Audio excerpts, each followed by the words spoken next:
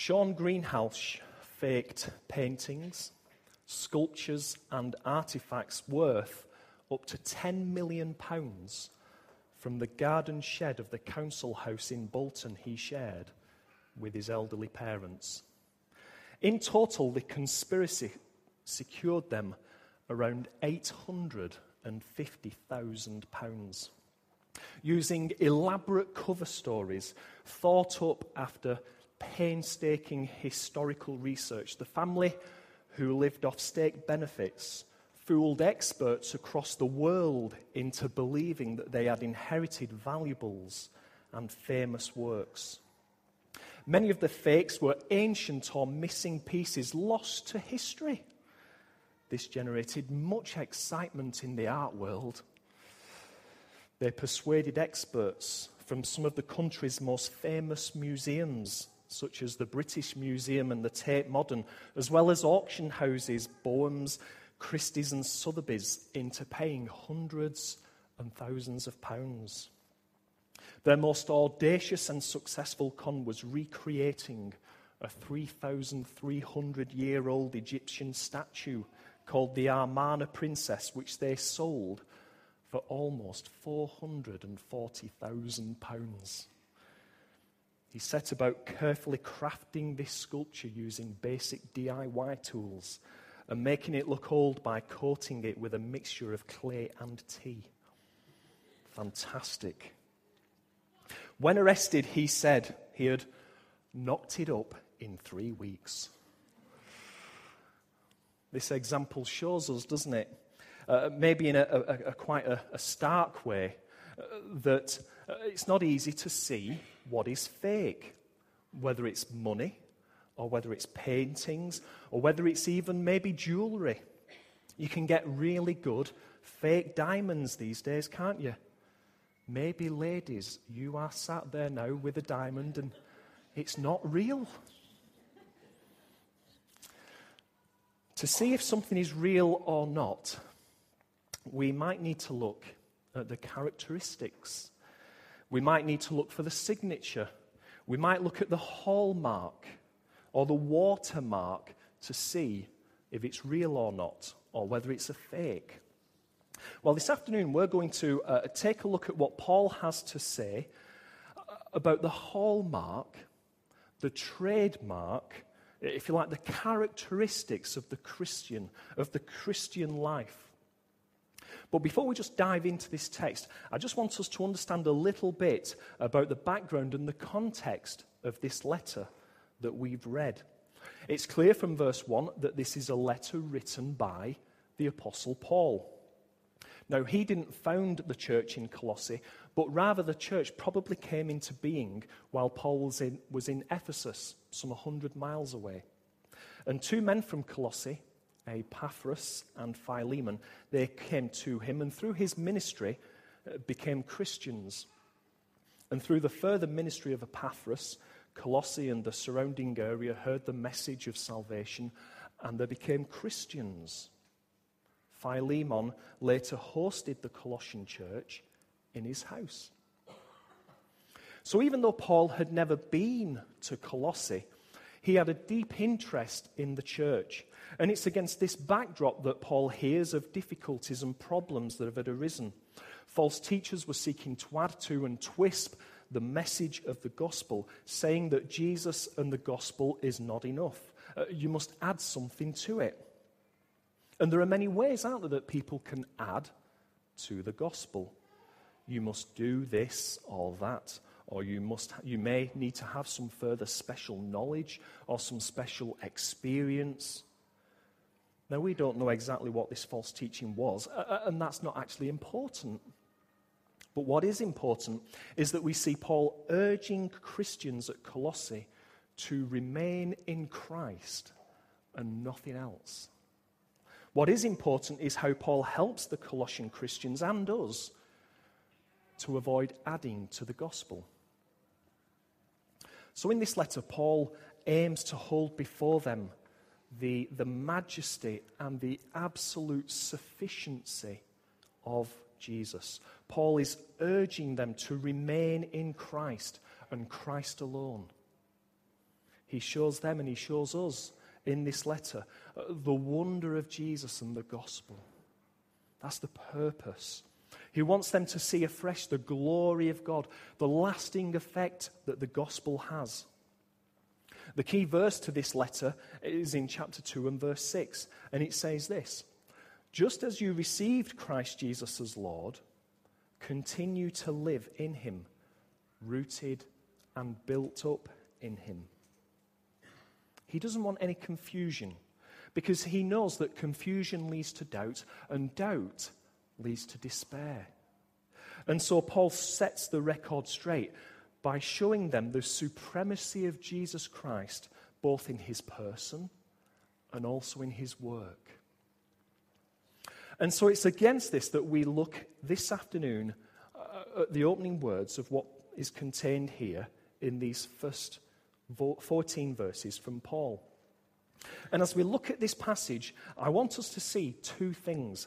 I want us to see, firstly, the hallmark of the saving grace of God in verses 1 to 8. The hallmark, the evidence of a genuine work of God.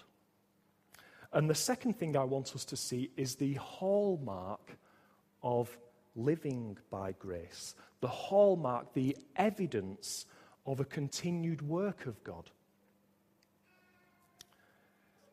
Paul's opening greetings follows the normal pattern of his letters to other churches and other individuals. After stating his authority for speaking to the Colossians because he is an apostle, a messenger of God, he calls them in verse 2, "Holy people in Colossae, the faithful brothers and sisters in Christ." He refers to them as holy, holy ones, those who are set apart. They lived in relationship to Jesus by faith. They were faithful brothers and sisters because they were in Christ. And after identifying them in this way, what follows is a summary of Paul's prayers for them. How he gave thanks for them and how what he was asking for them. And in doing so, he points to the clear evidence, the hallmark of the saving grace of God at work in their lives. Now, Paul could simply have written to them and said, now listen up, I just want to say this once and for all, you're saved and that is it, you're saved by the work of God, full stop, that's it, end of story. But rather, he wants to encourage them of the reality of their salvation. And so he explains that the first hallmark is shown in verse 4, where he says, "We have heard of your faith in Christ Jesus." It is not just some vague faith in this or that. It's not just some philosophy of life. It's not just some wishy-washy faith, but it is a personal faith, a trust in a person, that of Jesus. It is a confident trust that God came into the world in the person of his Son. It is a confident trust, a faith that looks to the perfect Jesus bearing the judgment of God at the cross, the sacrifice of Jesus to make payment for sins. It's the resurrection of Jesus to overcome sin and death, and so enable that link between us and God to exist. But notice that this faith is noticeable. It is the kind of faith that others see and talk about. Word gets out about this kind of faith. Paul has heard about it. Paul continues. He says the second hallmark of their salvation is also seen in the love they have for all God's people. Do you see that in verse 4? It's a sign that God is at work. Last week we saw that the Apostle Peter called Christians to have a deep, sincere love from the heart. That was to be part of their identity. And Paul calls the same here. Life in the first century was probably no different in many ways to life here in the 21st century. Just as in Colossae, we see people focusing on getting on doing well, maybe financially, building their little empire. We all live to some degree in an individualistic world, a world where we try to be as self-sufficient as we can. We live relatively insular lives, don't we? And this leaves little time for other people.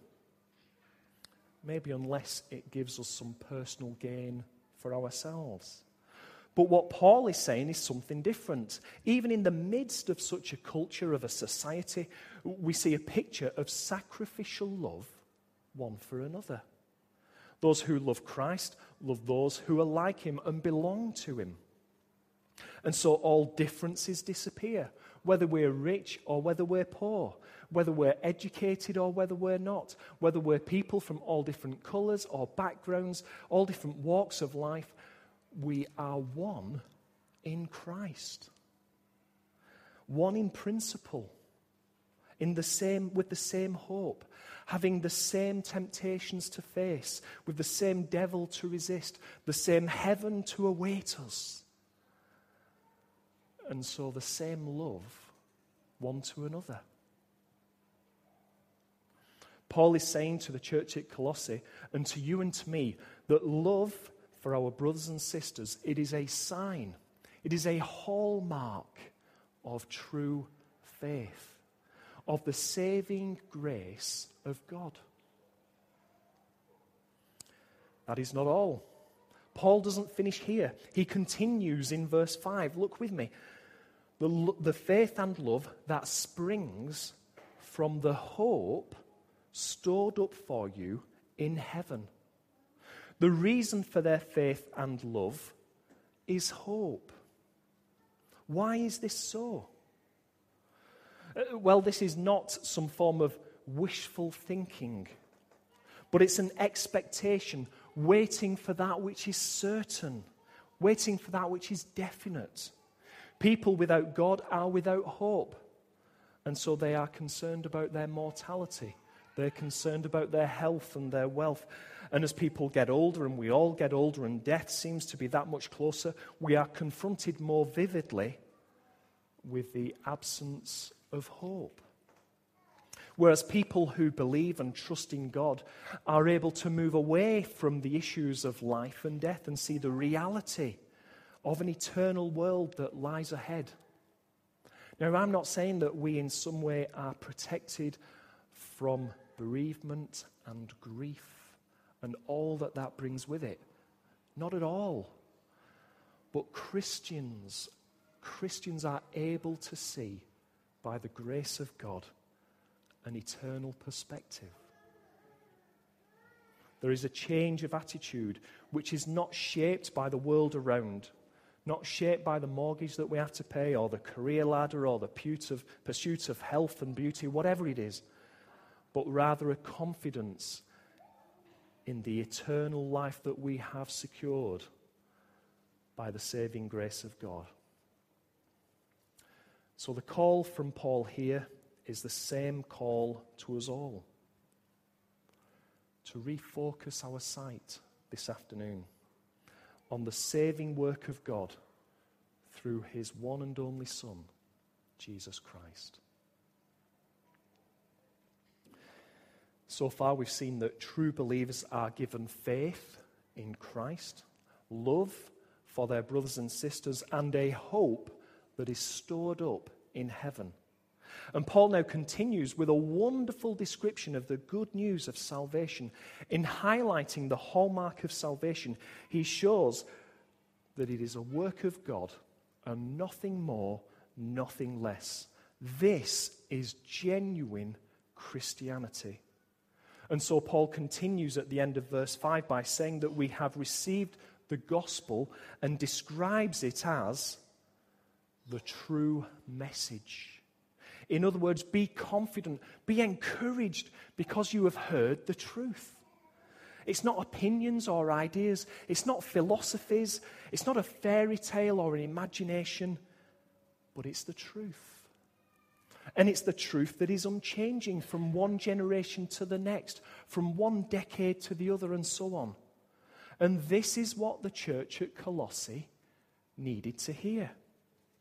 And this is what we all need to hear. There is one truth, and it is found in the gospel. It's not found in some special further knowledge. It's not found in doing this or that ritual or religious act. It's not following all different types of rules. And Paul goes on further, and most importantly, how is it truth? How can it change lives? How can it make us right with God? Well, he goes on in verse 6 and says this: the gospel is bearing fruit and growing throughout the whole world, just as it has been doing among you since the day you heard it and truly understood God's grace. This truth is God's grace. That is the true message. God's free favor. God giving us what we do not deserve. It is the pleasure of a merciful God giving us salvation in spite of his just judgment on our sin through his Son. The sin, the wrong in our lives. It is God being pleased to place his judgment on his Son, Jesus, in our place. This is the truth. It's not man-made. It's not the innovation of man, but it is fully and only and completely of God. This again links back to last week in 1 Peter, where Jesus was chosen before the creation of the world to be the plan of salvation. This is what the Colossians needed to hear. This is what we all need to hear.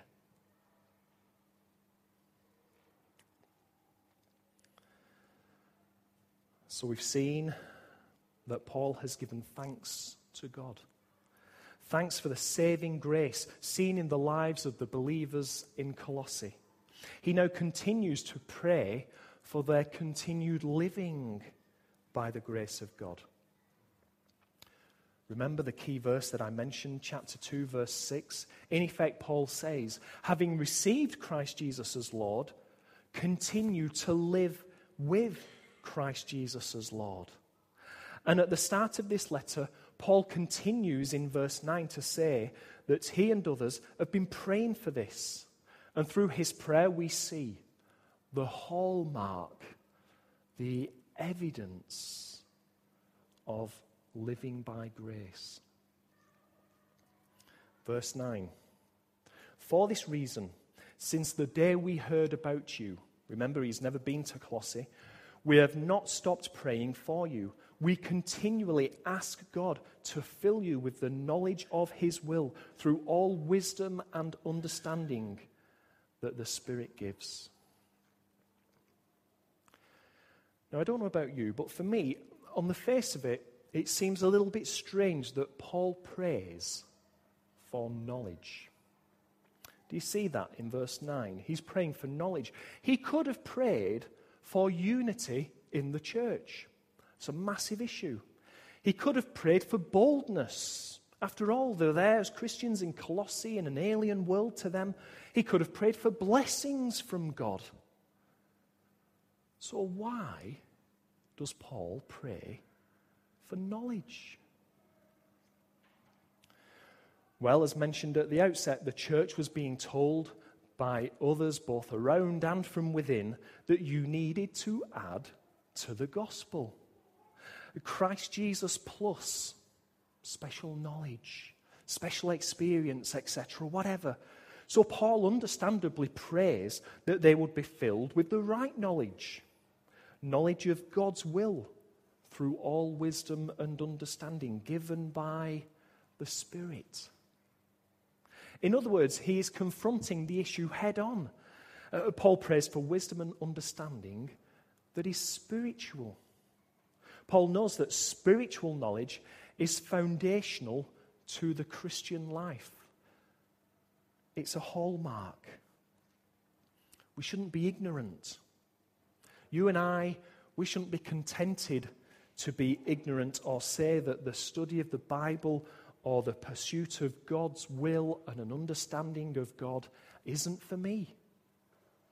We should all desire to think and understand about God in a more deeper and fuller way. We should all ask questions. We should all seek answers. We should all be trying to work out what God is saying to us individually and collectively as a body of believers. And so Paul's request, in effect, is reduced to one thing: the knowledge of God's will. God-centered. God's plan, God's agenda, letting God be God in our lives. This is the hallmark of living by the grace of God. And so the rest of the prayer just flows out from this. And so Paul continues in verse 10, so that you may live a life worthy of the Lord and may please him in every way, bearing fruit in every good work, growing in the knowledge of God, being strengthened with all power according to his glorious might, so that you may have great endurance and patience, and giving joyful thanks to the Father. You can feel, can't you, the words being used here. It's all embracing, it's all encompassing. As we are filled with God's will, it literally affects everything. So just for our last few minutes, let's have a look at the aspects of this in our lives. Firstly, Paul says it's a worthy life. Do you see that? Worthy of the Lord, pleasing God in every way, having a deep knowledge of God that should profoundly affect our lives. This knowledge isn't some academic exercise.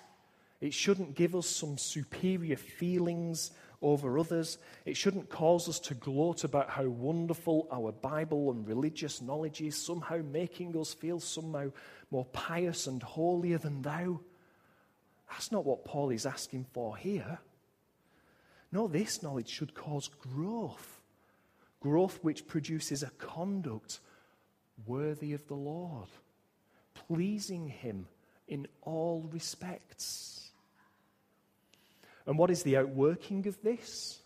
Paul says, bearing fruit in every good work, as we live amongst and with others in our community, at work, in the home. People that we come into contact with should see the reality of a life in Christ. This is a hallmark. It should make us different. It should make us distinctive. Or as we were looking at last week, it's part of our identity. Secondly, Paul says, it's a growing life.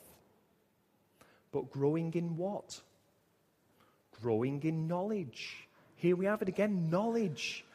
What's this about? Again. Well, Paul is describing a circle, or more specifically, I think, a spiral. In effect, he's showing that as we bear fruit in every good work, then we will naturally cause us to be growing in our knowledge of God. And the more we serve, the more we know of him. And the more we know of him, the more we serve. It's a spiral effect, or if you like, it's a cause and effect relationship between knowing and serving. And so we shouldn't simply find the truth, consume the knowledge, and sit in our chairs vegetating. We should act on that truth. Thirdly, Paul says it is a powerful life. Paul calls for us being strengthened with all power according to his glorious might. The power referred to here is immense. It's God's power. Someone wrote, it is a colossal power for a Colossian church. And that's the same for us, isn't it? It's God's glorious might. And the focus, the effect of this power is endurance and patience. You see, the Colossian church, they needed these two qualities. They faced people trying to destroy the church, trying to twist the gospel, trying to water down the work of Jesus Christ, trying to add to it. They faced living in a society that was far from godly, where moral standards, where lifestyles, the way of life had a lot to be desired. And so they needed endurance to continue in the face of this. They needed to persevere, to keep going.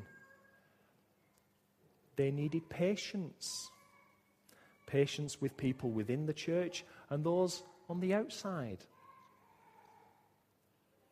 And just like the Colossian Christians, we too face the same struggles, don't we? We have the same circumstances, the same difficult people that we have to deal with. And so we need this patience. We need the endurance that Paul is praying for here. We too need the endurance and patience, and these qualities can only come by being strengthened with all power according to his glorious might. So the hallmark of a grace-filled life is a worthy life, pleasing God. It's a growing life, growing in knowledge, and it's a powerful life, able to endure with patience. And finally, Paul says, as we are filled with the knowledge of his will, we will live a thankful life. Why is this? How is it that Christians can give thanks? On what basis can they give thanks? Well, look at what Paul says in these last few verses. These are amazing, powerful verses, verses 12 to 14. They're amazing words. We can be thankful because God has qualified us. He's made us fit. Verse 12. Fit for what? To share in an inheritance, a present inheritance of being in Christ and a future inheritance of heaven. So we can be thankful. Thankful because God has rescued us. Verse 13. Rescued us from what? Rescued us from the dominion of darkness, the grip of the devil, and into his own kingdom. Thankful because, verse 14, we have redemption. We've been redeemed. Redeemed from what? Redeemed from sin. We are forgiven people. The price has been paid for our sin. We've been set free. It's an amazing crescendo to this prayer that Paul gives here.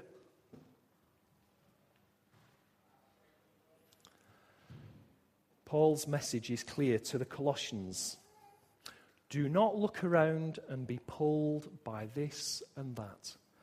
Don't listen to those who seek to deceive you.